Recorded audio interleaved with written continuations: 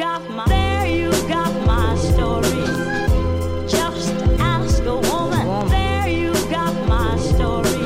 Troubles, there you got my story. You are listening to Feminist Current. I'm Meghan Murphy. The pill has long been heralded as a win for women, a path towards freedom, a women's right, a pivotal aspect of the sexual revolution. But is hormonal birth control really all that? The Business of Birth Control, a new documentary from the creators of The Business of Being Born, takes a critical look at the connection between hormonal birth control and women's health and liberation. I spoke with filmmaker Abby Epstein and Holly Grigg-Spall, author of Sweetening the Pill, or How We Got Hooked on Hormonal Birth Control, and a producer of The Business of Birth Control, about why they made the film, what they learned, and why women should be more wary of getting on the pill. Thank you so much for joining me today on the podcast. I'm looking forward to talking with you both. It's been a while since we've connected. Yeah, I don't even want to guess at how long, but it's been a while. Yeah. So we're here to talk about birth control. I mean, Holly, you wrote a book about the pill quite a few years ago. I don't remember how many years ago now.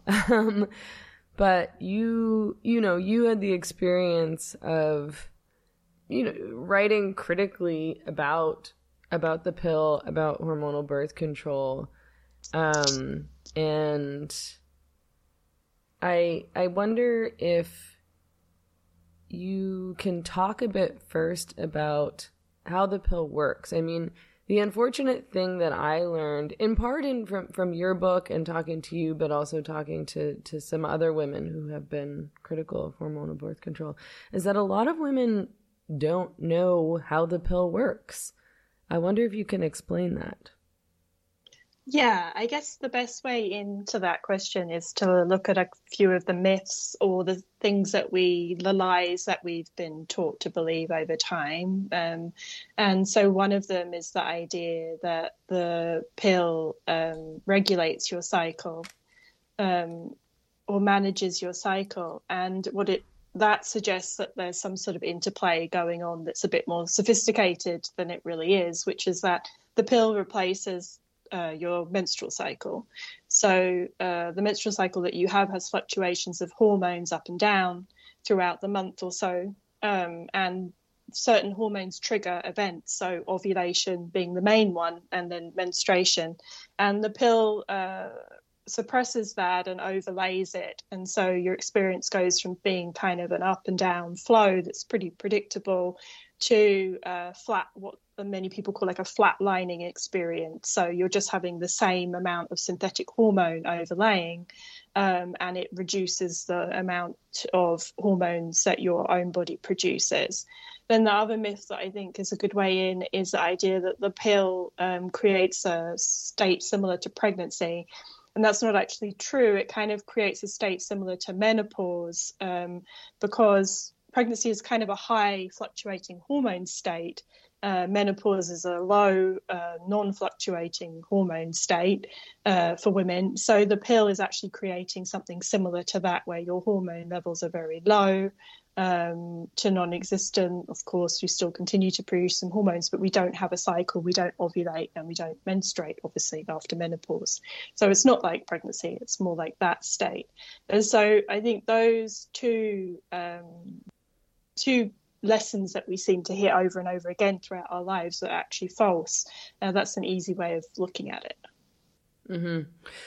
And I'm curious to know what the impacts are of interrupting your menstrual cycle in this way. I think, again, women don't understand how the pill works. They don't understand a lot of the impacts and side effects. But I think, I remember being a young woman and thinking, I'd love to just stop my period. I don't want my period. I don't enjoy it. It's annoying. I don't need it. I may as well just take the pill all the way through and get rid of it entirely. What are the impacts of interrupting your menstrual cycle in this way? Well, there's two sides to that. One is what you could ask is, what are the side effects of hormonal birth control?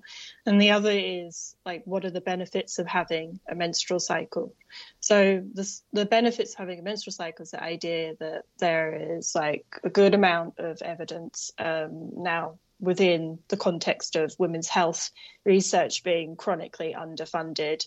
There is a good amount of evidence to show that having regular ovulatory cycles, so unmedicated cycles where you're experiencing ovulation, are good for short-term and long-term health for women, including like ameliorating a lot of like the big causes of death in later life, and like breast health, heart health, and also bone health. So also protecting against bone loss and osteoporosis and things that affect women when they're older too. So there's a big amount of evidence to show that that's a benefit, and then that you have short-term benefits too, because you're experiencing ovulation, which is the creation of hormones which can help with your mood, which is one that most people will connect with, and just overall strength and physical kind of wellness. And then on the other side, you're looking at the side effects. So what is the side effects of using the pill?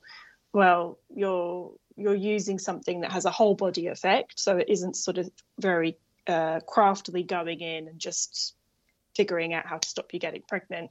It does affect the whole body. So, you know, there's everything from gut health to brain development to your mood to blood clot risk. There's everything is interconnected. So when you're taking synthetic hormones, especially for a long period of time, that can have over time significant impact on your health. And I would say most women will experience side effects if we just see them as effects. Some women will be more aware that they're experiencing them than others. Some will only be aware once they go off. But yeah, in terms of like the period being like a nuisance and something to get rid of, this is still pretty pervasive, and it actually all draws back to one guy who was making a lot of money off a couple of forms of hormonal birth control, who put forward this idea that the menstruation was obsolete. But the idea is the benefits of the cycle is that you're ovulating and that therefore menstruating. So menstruating is kind of secondary. That you have a period is a result of the fact that you're ovulating. The health benefits come from experiencing ovulation, your body producing its own hormones. I do want to get into, a bit more in terms of specifics of side effects and so on and so forth.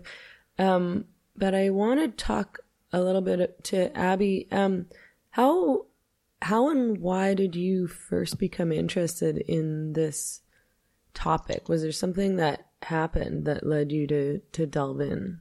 Yeah, it's funny. I think that Ricky Lake, my producing partner, and I, we had made a documentary in 2008 called The Business of Being Born, which was a real disruptor of the maternity care system here. And many people would argue over the last 15 years that documentary is like single-handedly shifted birth culture in the United States. So, we were sort of known for doing that work and being in that wheelhouse.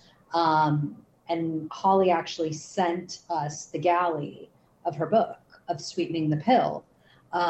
She had been working on getting it made into a documentary and just, like for obvious reasons, thought, you might be the filmmakers that might get this. So it's interesting because, Meghan, I wasn't really like aware, and I wasn't actually like drawn to this as a topic until I read Holly's book. And I actually read it on an airplane from New York to LA, going to see my producing partner, Ricky, about another film we were making. And I literally like landed in her kitchen and was like, I think this is like our next movie.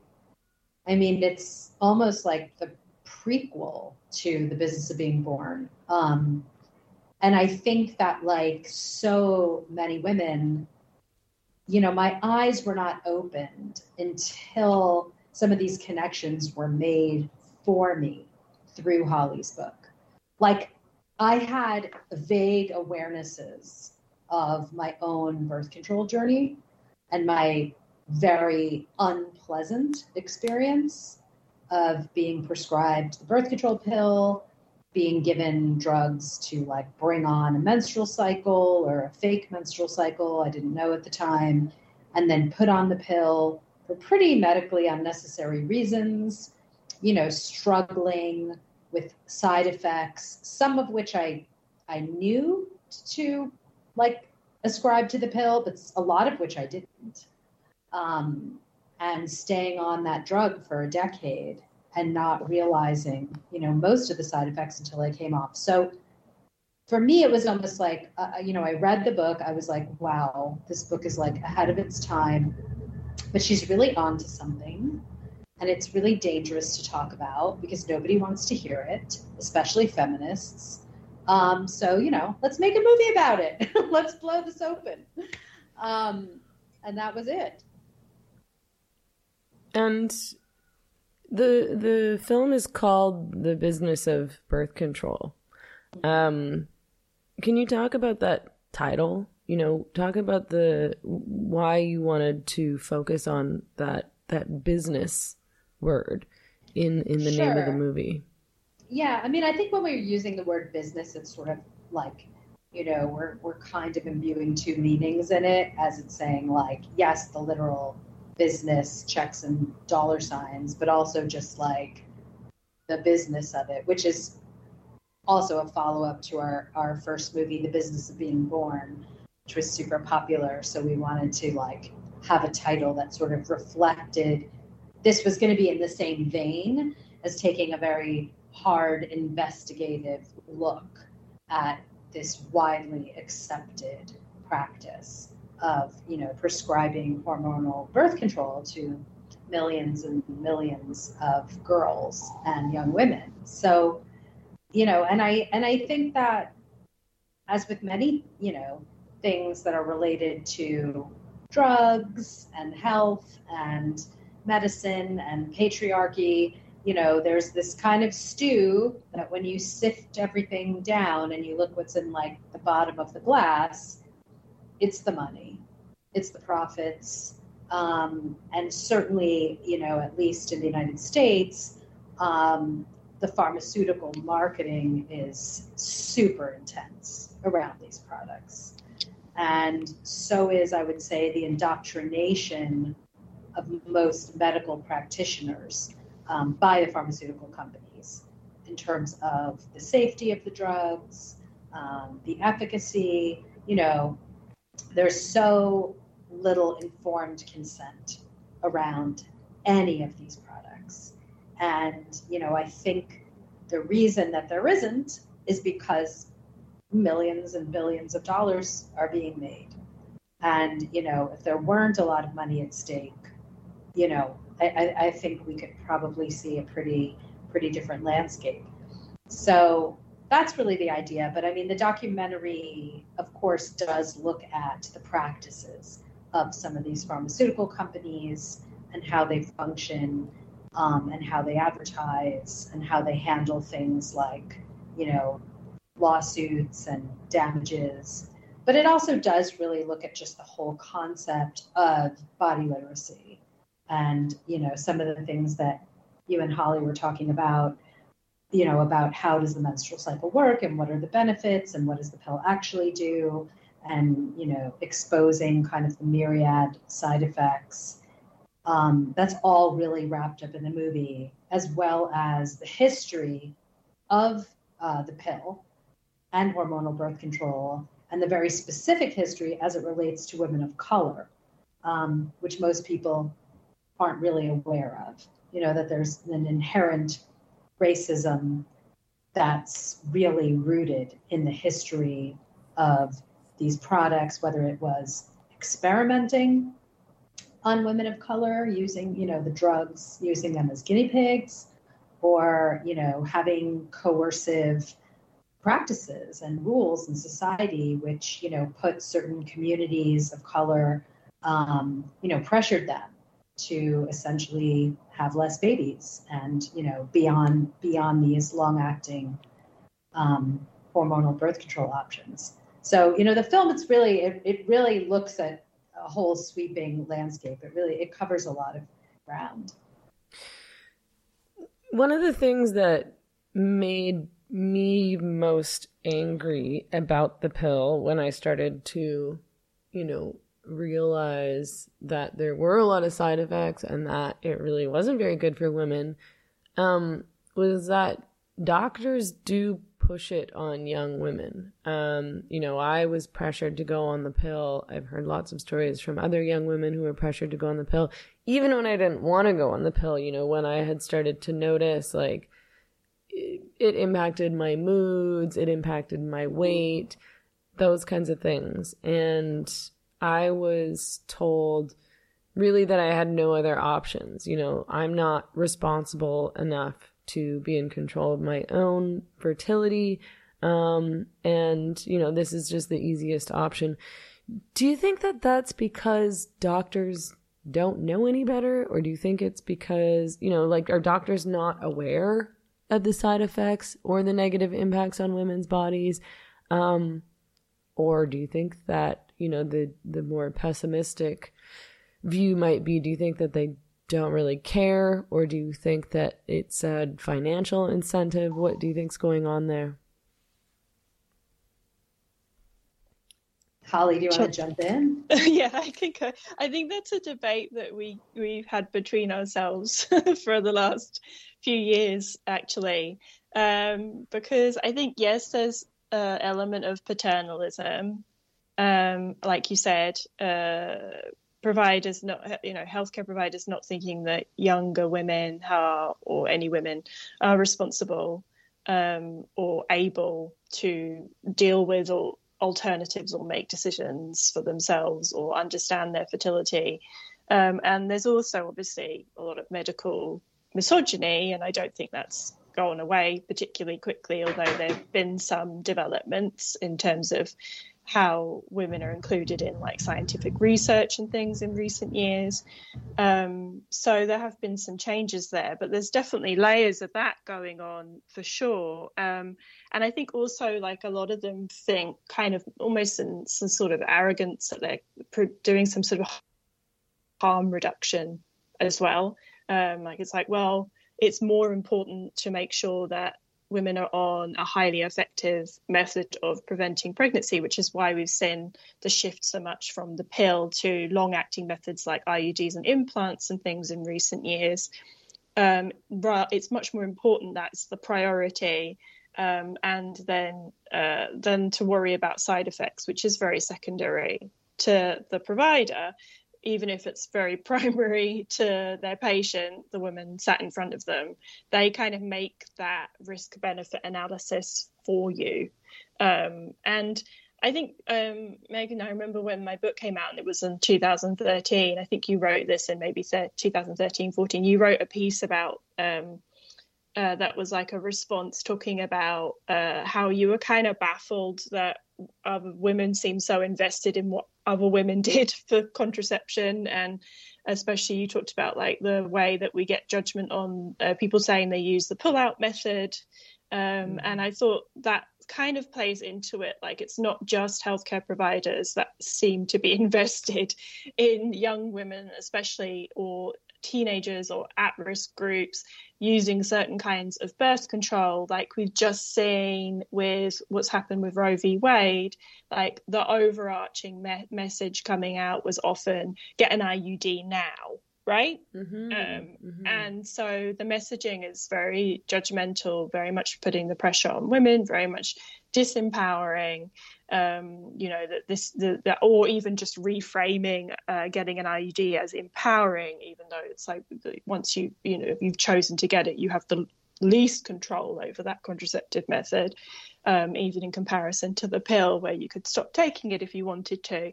So I think I've always found it very interesting that, like, those doctors function within a society, wider society, that feels like they have a say over what women choose to do, and generally, have pretty poor opinions of what women are able to do in terms of their fertility and contraception, which I just think I just did an interview recently where someone, probably called themselves a feminist and very intelligent, smart person, had, what was essentially saying, oh, well, we all know that women can't practice fertility awareness. It's like, do we? I don't know. We haven't told them about it.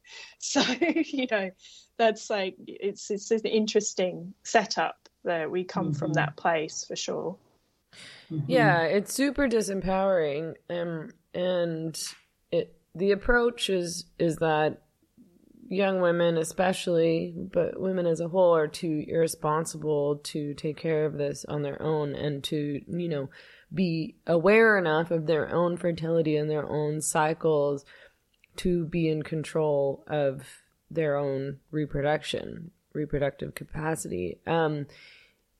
But there's also the reality that women aren't educated. Women don't understand their cycles. Why do you think that there's such a heavy focus on solutions like hormonal birth control over actually teaching women about their cycles and how they might prevent pregnancy on their own without any of these interventions? I'm not sure if Abby, do you want to respond to that, or Holly, would you want to respond to that? Abby, you can try. Yeah.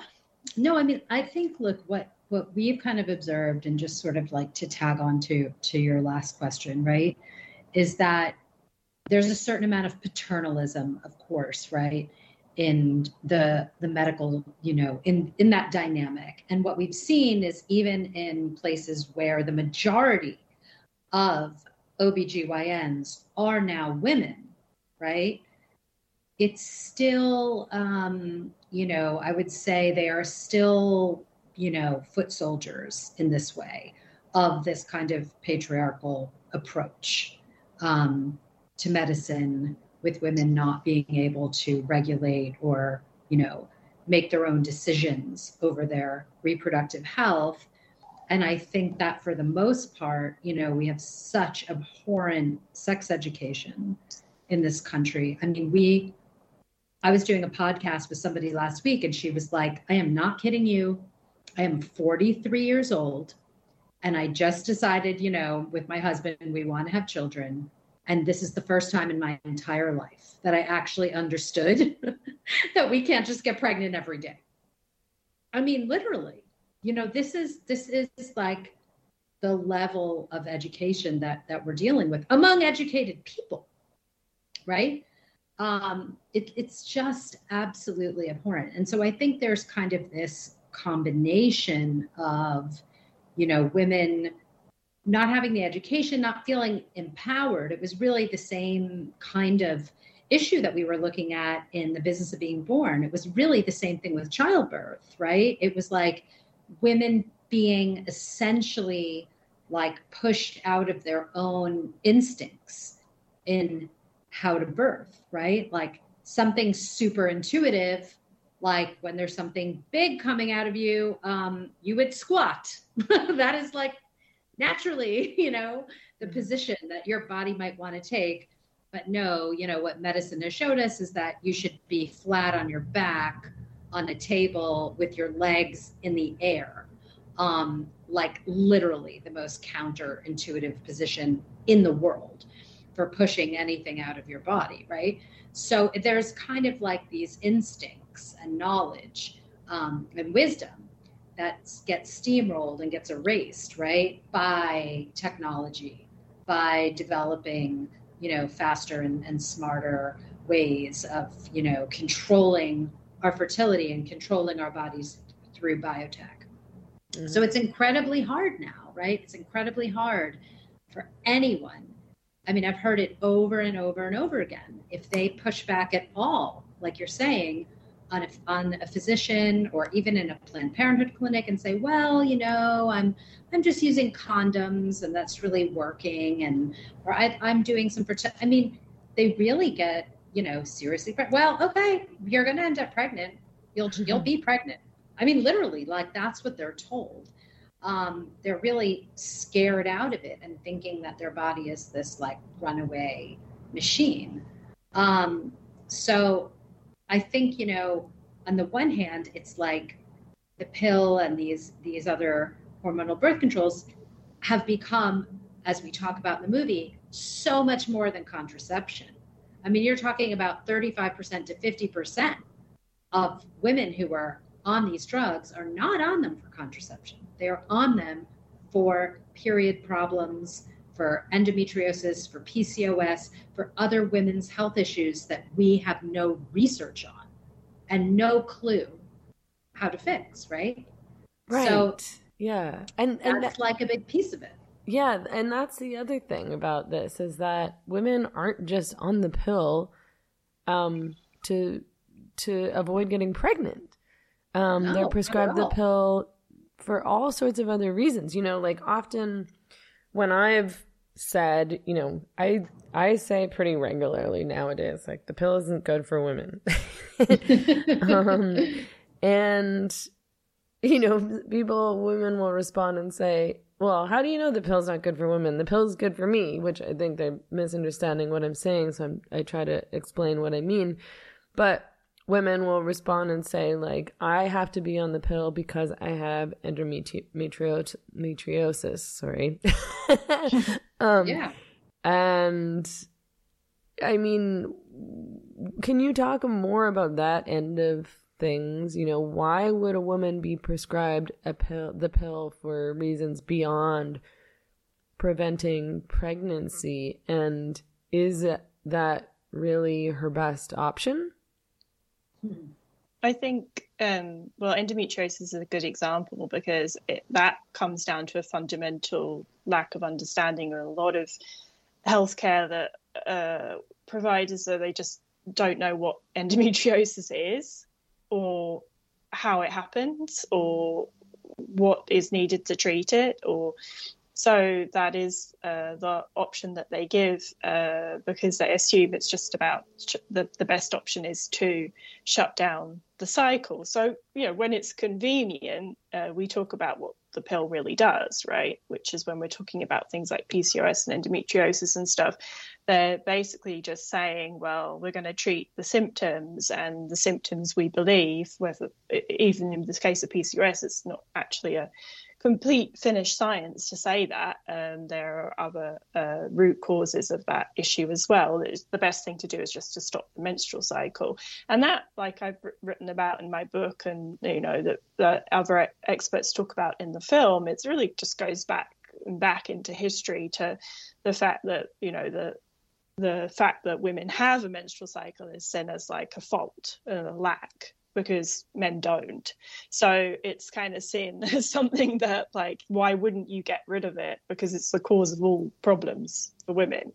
And instead of actually looking at, well, what are the mechanisms that are causing symptoms of PCOS? Is it PCOS? What are the mechanisms that cause endometriosis? Does taking the pill treat endometriosis? For a lot of people, no. For some people, some types of hormonal birth control might treat symptoms. But yeah, it's just kind of a blanket prescription. It's easy. I think it's been around for a long time. So any medication that is around for a long time is considered like safe. And it has the added benefit of preventing pregnancy, which, a lot of healthcare providers will see as a great like bonus. So it's just like the first thing in their arsenal really that they go to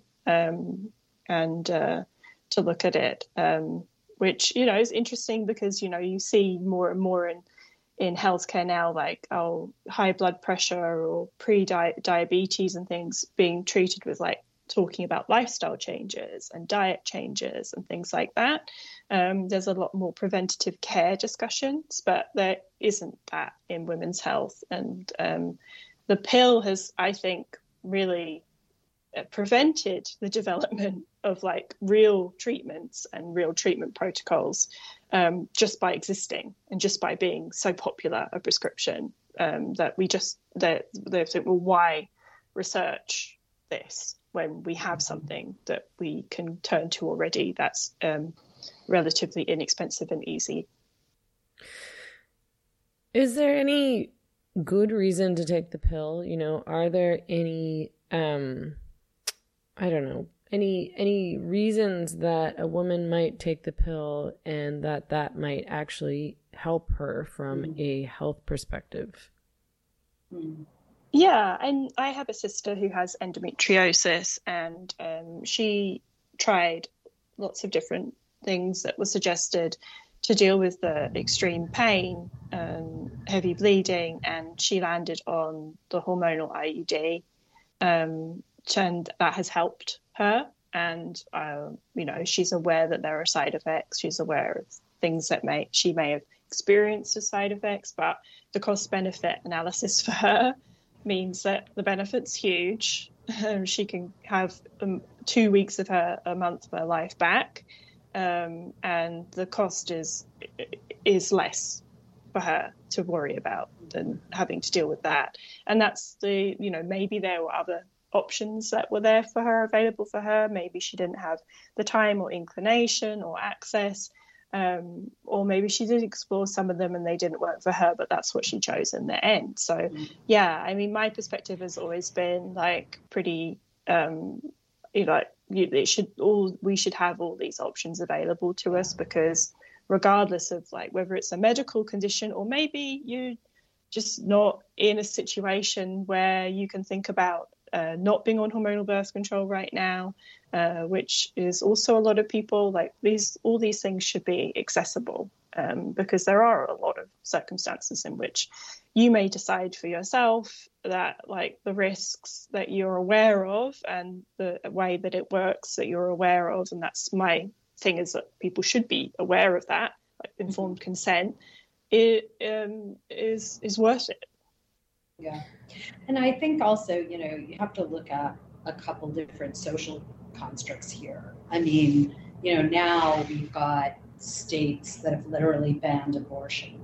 So, you know, if your anxiety level, you know, over possibly, right, having to like go out of state and like locate an abortion, you know, versus putting yourself on, you know, some kind of an IUD, or, you know, I think that it's all, for us, it's always been about informed consent and making choices that are right for your lifestyle at that moment, but with the informed consent that goes with it. And I think, you know, one piece of the puzzle that doesn't get talked about a lot or enough, but, you know, I was listening to your previous podcast, Megan, with Louise Perry, and I've been sort of fascinated, you know, by her book, Against the Sexual Revolution, and listening to her about this backlash against hookup culture. And I think that's something that we really need to look at as well with the pill, in terms of,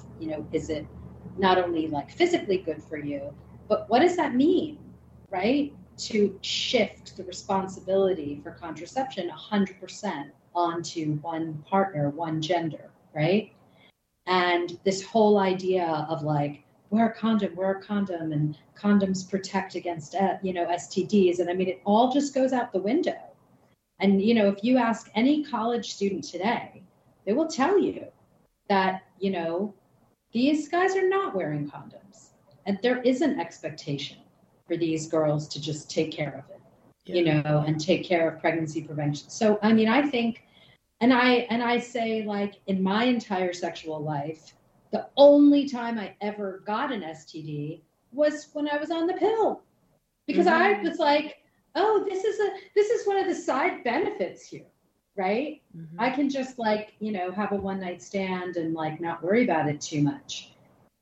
So I think on that level, you have to look, that it's also potentially hazardous and dangerous for women because, we have a huge issue around sexual dynamics and consent.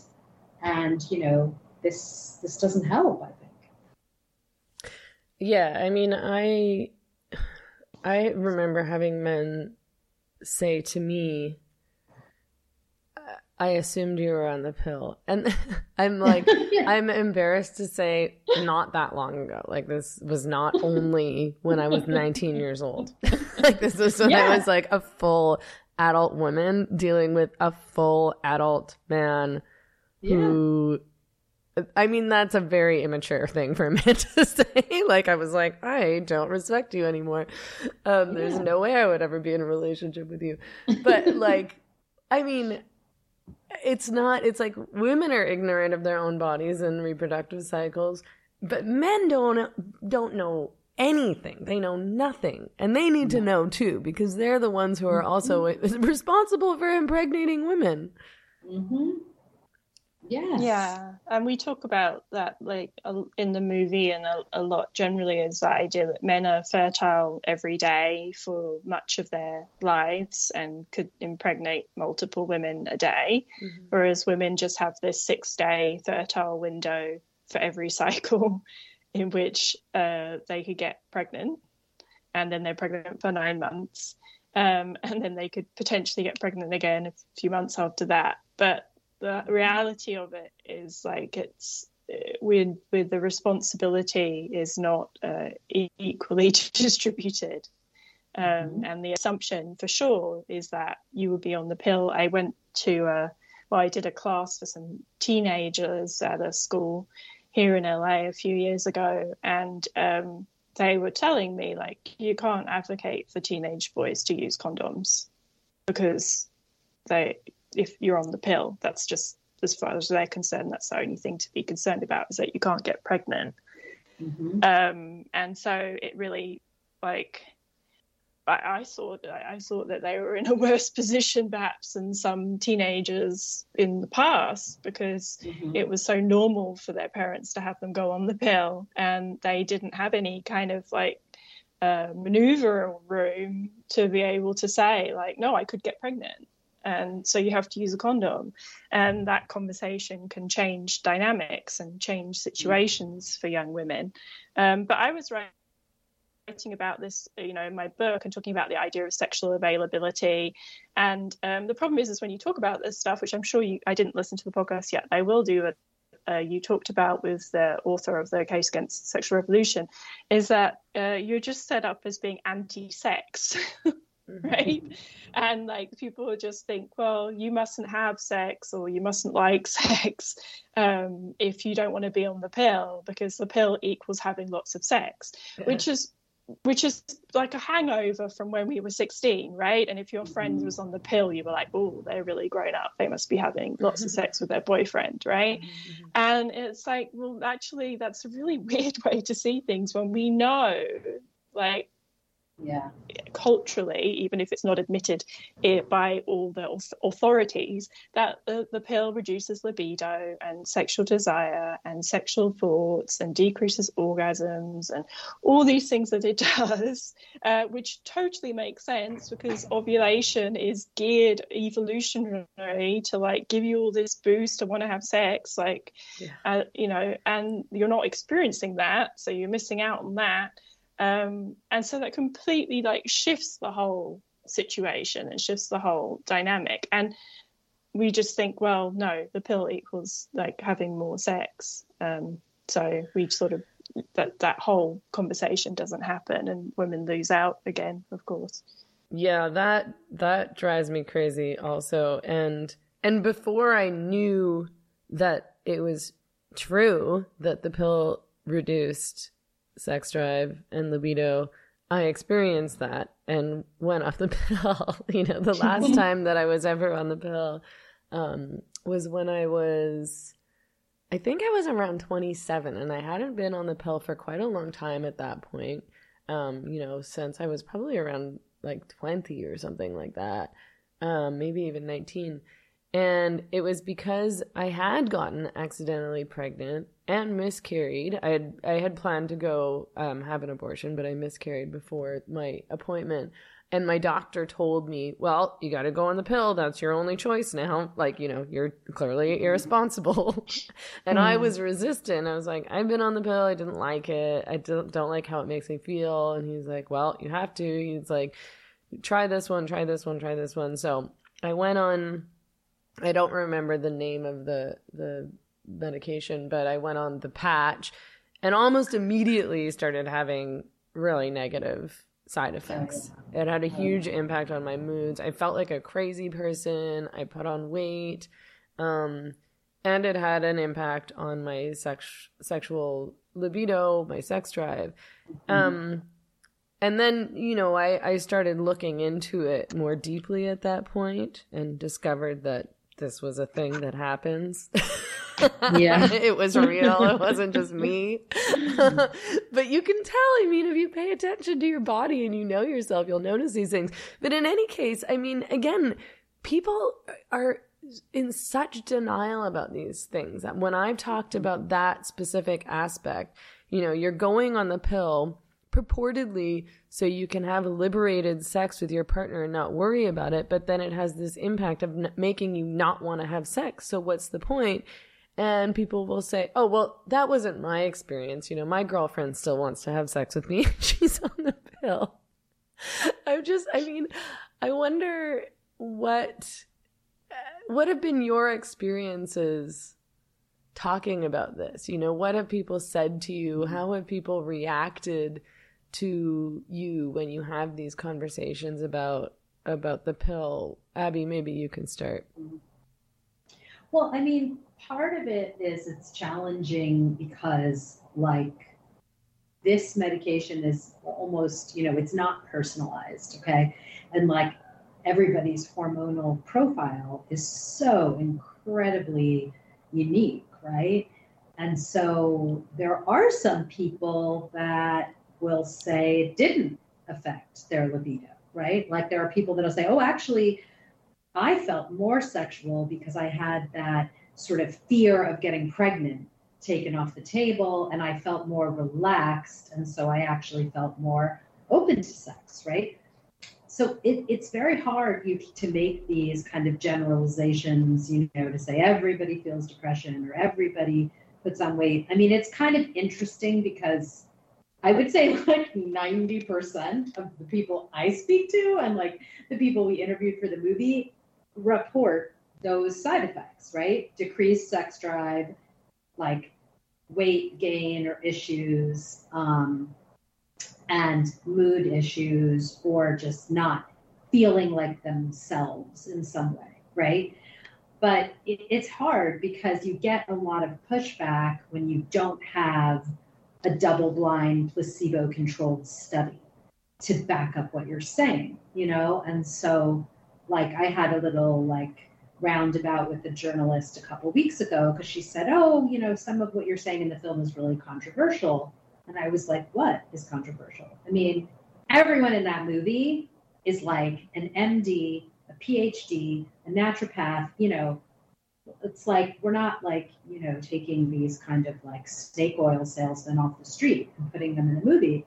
And the part that she found controversial was the part about how going on the pill can change who you're naturally attracted to sexually. Okay. And like, not only do we know so many women that have reported this anecdotally, and not, by the way, only straight women, also lesbian women, because a lot of lesbian couples have to go on the pill. One partner goes on the pill before they can do IVF. So we've even heard it reported, you know, among women, like which women they're attracted to changes, you know, when they go on the pill, that they're not attracted to their partner anymore. And yet, you know, the studies are out there. I can't say they're like gold level stuff. I mean, you know, I don't know how you rank scientific studies, but there's studies out there, you know, they're not sponsored by drug companies. They're not big, expensive studies, but they're studies. But, you know, this journalist kind of claimed to me, well, one of those studies had 18 people. And, you can't really say there are studies. So, you know what I'm saying? It sort of swings both ways when you have these conversations, because on the one hand, you feel like you're reporting something from your personal experience, from like thousands of other women's personal experience. You have, some data, some studies to back it up in some way. But, the fact that, as we're talking about, nothing is ever really studied when it comes to women's health unless there's a profit at the end of the rainbow, unless there's a drug that's going to be developed out of this, right? So it's tricky. It's very, very tricky. And so some of these conversations, you find that I feel like we're coming from a place of like good science and reporting. And then, some people will sort of view what we're saying as somehow alternative or even faux science, or kind of trying to push us into the like wellness influencer category. Mm-hmm. So I think it's challenging. And I do see a big generational divide, like with the movie. I think that from millennials, Gen Y, Gen Z, 100%, they understand this movie. They understand the shortcomings of the contraceptive options available to us. But the older feminists, are still kind of taken back by this point of view in this movie. And they feel very protective, of the fight for birth control and the fight to protect access. And we're kind of saying, yeah, but we can have both. We can have access to all these different types of birth control, and we can also have education, informed consent, and access and development of like non-hormonal birth control, and other choices here. Right. I mean, people tend to approach this conversation in a super binary way, and will say, it's not like we're trying to ban the pill. Like you say, I want women to have as many options as possible, but I want them to have truly informed choice. And I don't think that's what they have right now.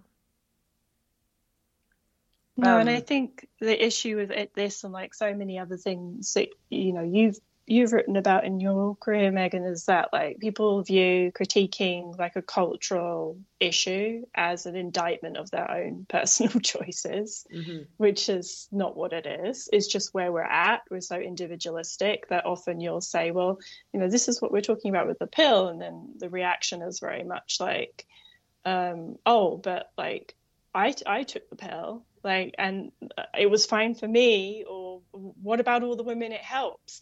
And, we always like to pit ourselves against each other. Like that's what the argument is about. And it's not about your individual choice.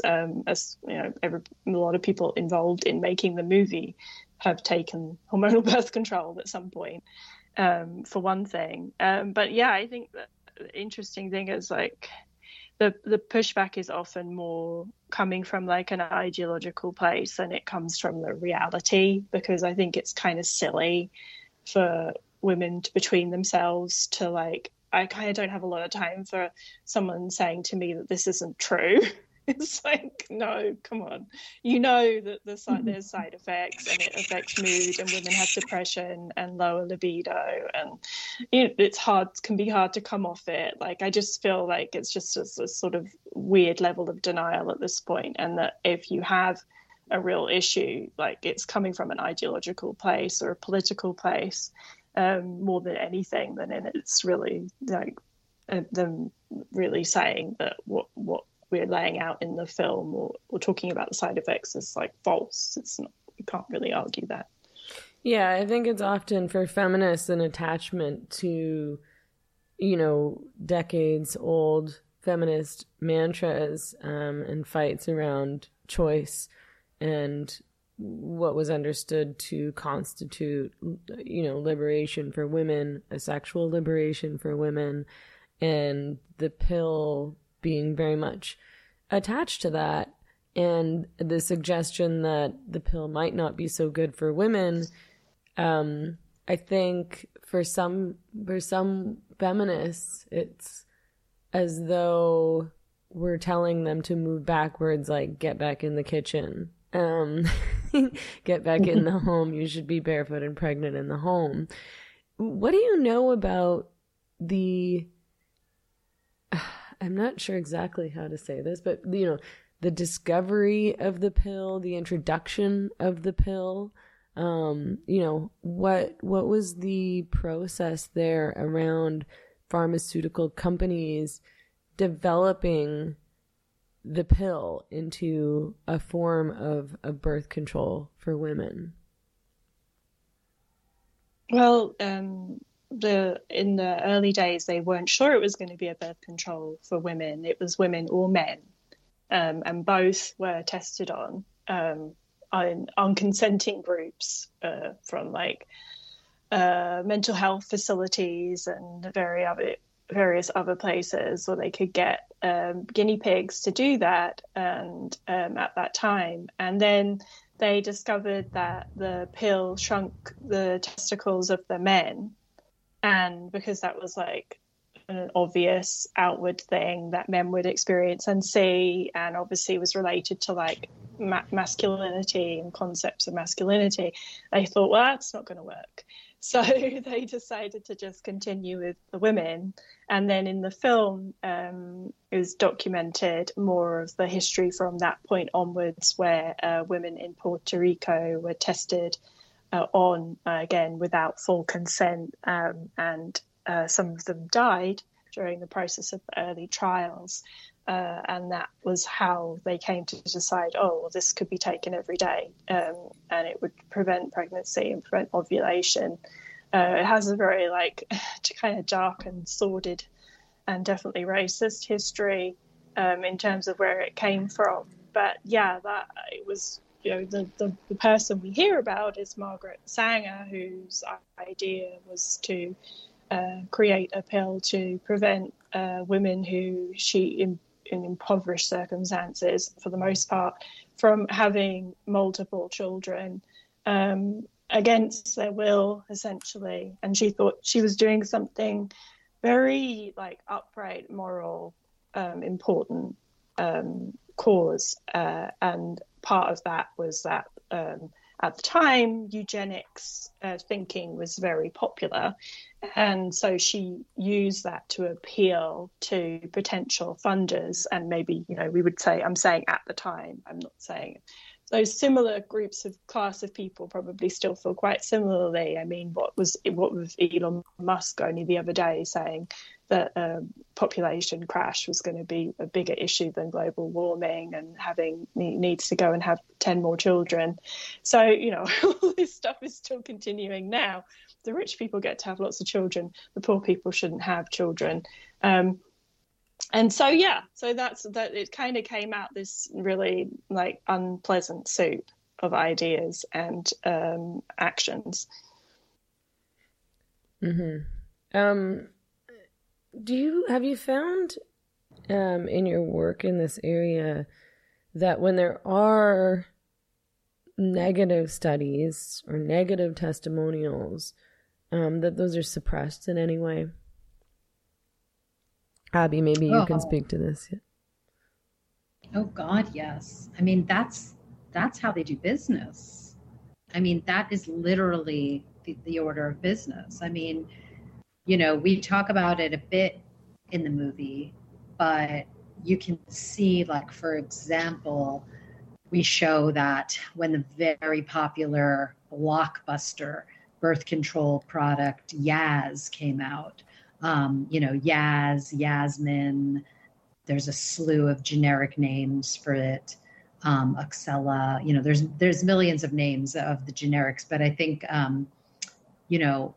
when that pill came out, they absolutely cherry-picked data and, sent in reports to the FDA, which really covered up the fact that this pill presented a much higher risk of a blood clot or a stroke, than the previous progestins, the previous generation of pills. And, they essentially weren't caught until women started dying and having strokes and blood clots. And then, that really led to an FDA review of the safety of these ingredients. And ultimately, what we show in the film is that still, even after unearthing all of this evidence that they had kind of suppressed or skipped over, the drug was still kept on the market, partly because a lot of the panel that was voting on whether the drug stays on the market actually had connections to Bayer, to the drug company that they hadn't disclosed, so it was just like a rigged game from the beginning.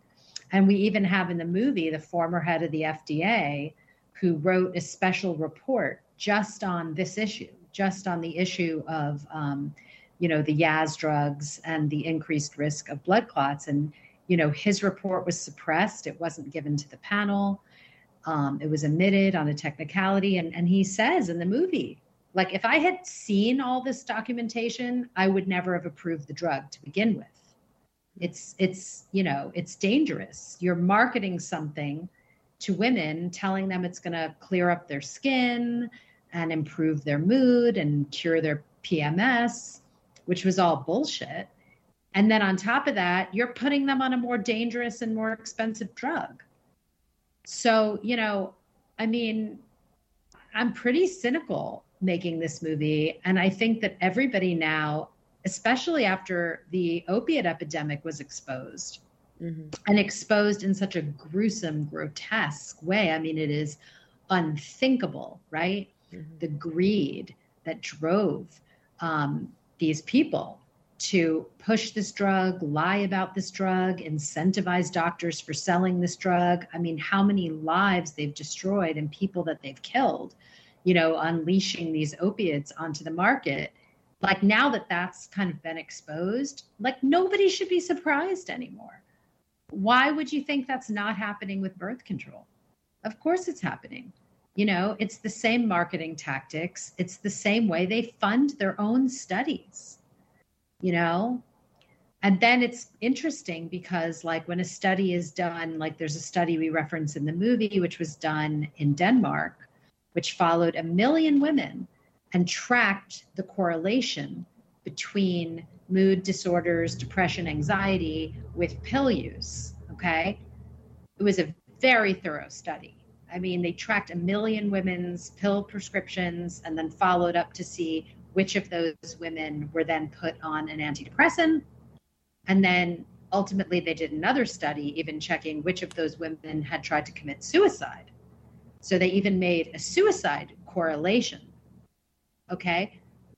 That study, which was like so well done and independent and not connected to any drug companies, you should see how quick, right? The American media and American physicians, how quickly they tried to dismiss that study. Oh, but it doesn't prove a causation. It doesn't really prove anything. And, they just, all these tactics that they had to try to discredit the study, because it threatens business. And I think that, I feel very strongly, like I feel this about every drug that my parents tell me they're going to take, or their, doctors. I'm like, wait a minute, what is it? I got to research it. I got to do my due diligence. Like, I don't trust anymore. I really don't trust. I think it's a big game of profits over people. And as we show in the movie with birth control, they're okay. They're okay with hundreds of women dying and having strokes and blood clots. They're okay. And they will pay those families off. And that is already factored into the cost of doing business. And their stock goes up, even after these young women in the movie, die. Yeah. So it's really dark. Yeah. It's And really what I disgusting. find another layer of it is, like, in this country, there's so much sort of threats to access. Like right now, the idea that what if they try and ban Plan B in some states? What if they try and ban IUDs? What if they try it, you know? And there's so many threats to access that it really is a way to like not only prevent this conversation happening, because we have to focus on that, but also to encourage kind of evangelical level passion for hormonal birth control, because there's this sense that you kind of have to be super positive about it in order to not provide any kind of gap or weakness or ammunition for access to be taken away when it seems so possible, especially at this point. And that really like mutes the conversation, especially around things like Abby was describing, like the Yasmin story should have been a huge story and should have been taken up by feminists as a cause and an issue, and something that we should have seen more like, you know, prominent thinkers and writers be talking about in this space, and they didn't. I think it's interesting because with the threats to access, it always makes me think, well, you know, the Republicans are the ones that the Republicans and the Democrats both take money from pharmaceutical companies, a lot of money, but Republicans take more money. And I think the only person that doesn't take money is Bernie Sanders. So, you know, that you have to wonder, like, what's the puppet show here? Like that we're threatening access while they continue to take money from pharmaceutical companies that produce the pill that makes them a lot of money, because you're selling a drug to over 50% of the population to take for decades of their lives, right? Like, this isn't a short-term drug. This isn't something you start taking when you're 65. You could take it from when you're 13 right through to menopause. And many women do. It's a real money spinner. So they're threatening access while at the same time taking the money from those companies that make money off selling it. So it's really messed up, but it just means that in the end, it just keeps the conversation really small and contained. And so we don't hear about or talk about the things that we were just saying. Yeah, and I mean, the conversation's been politicized for the benefit of these parties, not for the benefit of women, I think. I'm gonna let you two go soon. I've kept you on the phone for a long time here, but I mean, Holly, what have you noticed that's changed since you wrote Sweetening the Pill versus creating this film, The Business of Birth Control? Do you feel like the conversation has gotten more productive, easier to have? Have you found that people are more knowledgeable about these topics, women in particular, or not really? Yeah, I would say that the number of people talking about it publicly is grown massively. I mean, there were people talking about it when I was writing my blog, but you know, they were not as loud and harder to find. Part of that is to do with social media, creating a platform where people can share information and connect with each other in ways that when I was writing my blog, it was all forums. So that didn't happen so much. So yeah, I think in terms of like there being a more of a like mass group effort towards making this information more widely available, providing service and like support to women outside of the regular healthcare system that isn't helping them, giving them alternative opportunities to like learn about fertility awareness or learn about how to tackle PCOS symptoms. That's all definitely, the whole scaffolding and structure of that has been built since, right, you know, in the past decade, for sure, and become accessible. But I still think that there is a lot of like gatekeeping in terms of like how and who can talk about this and in what way. You know, essentially it comes down to, I think it's okay, more so now, you may see an article every month or so, or a think piece every couple of months, that talks about like the side effects of the pill, the unequal share of responsibility for contraception, but doesn't want to really look at like, well, what is the benefit of the menstrual cycle? What does it mean to have unmedicated experience of your menstrual cycle?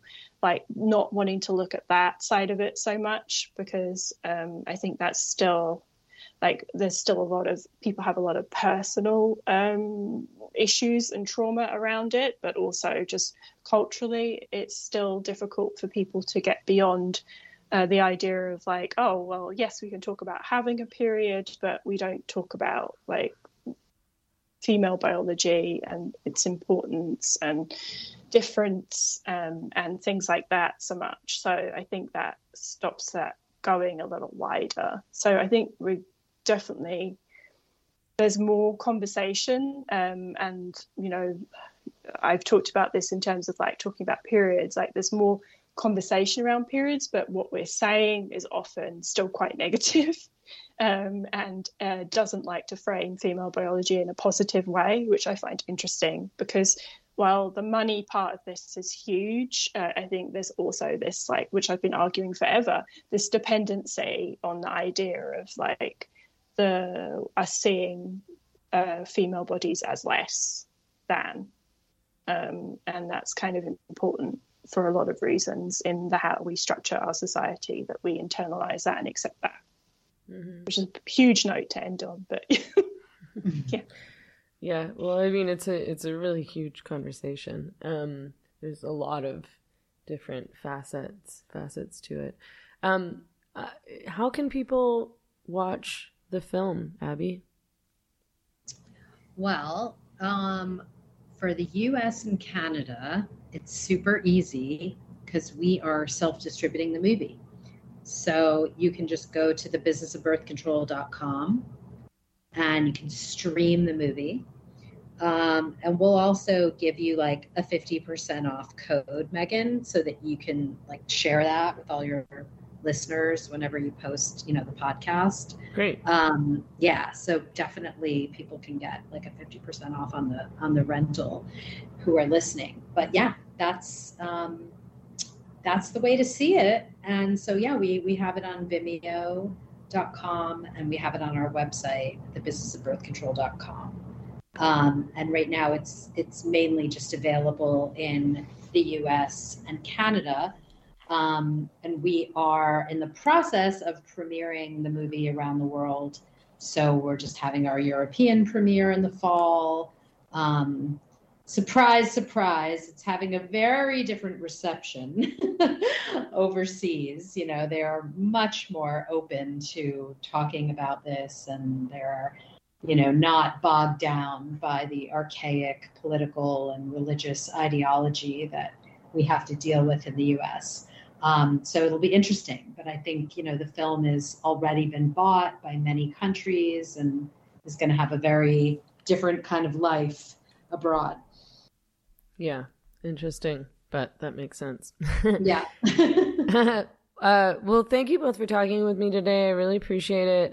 Thanks so much for your work on this. I think this is such an important issue, and I'm grateful you guys are trying to educate people about this. Thanks so much, Megan. Thank you for having us. Okay, until next time. All right. Bye-bye. Take care. Bye. I'm Meghan Murphy. Thanks for tuning in to Feminist Current.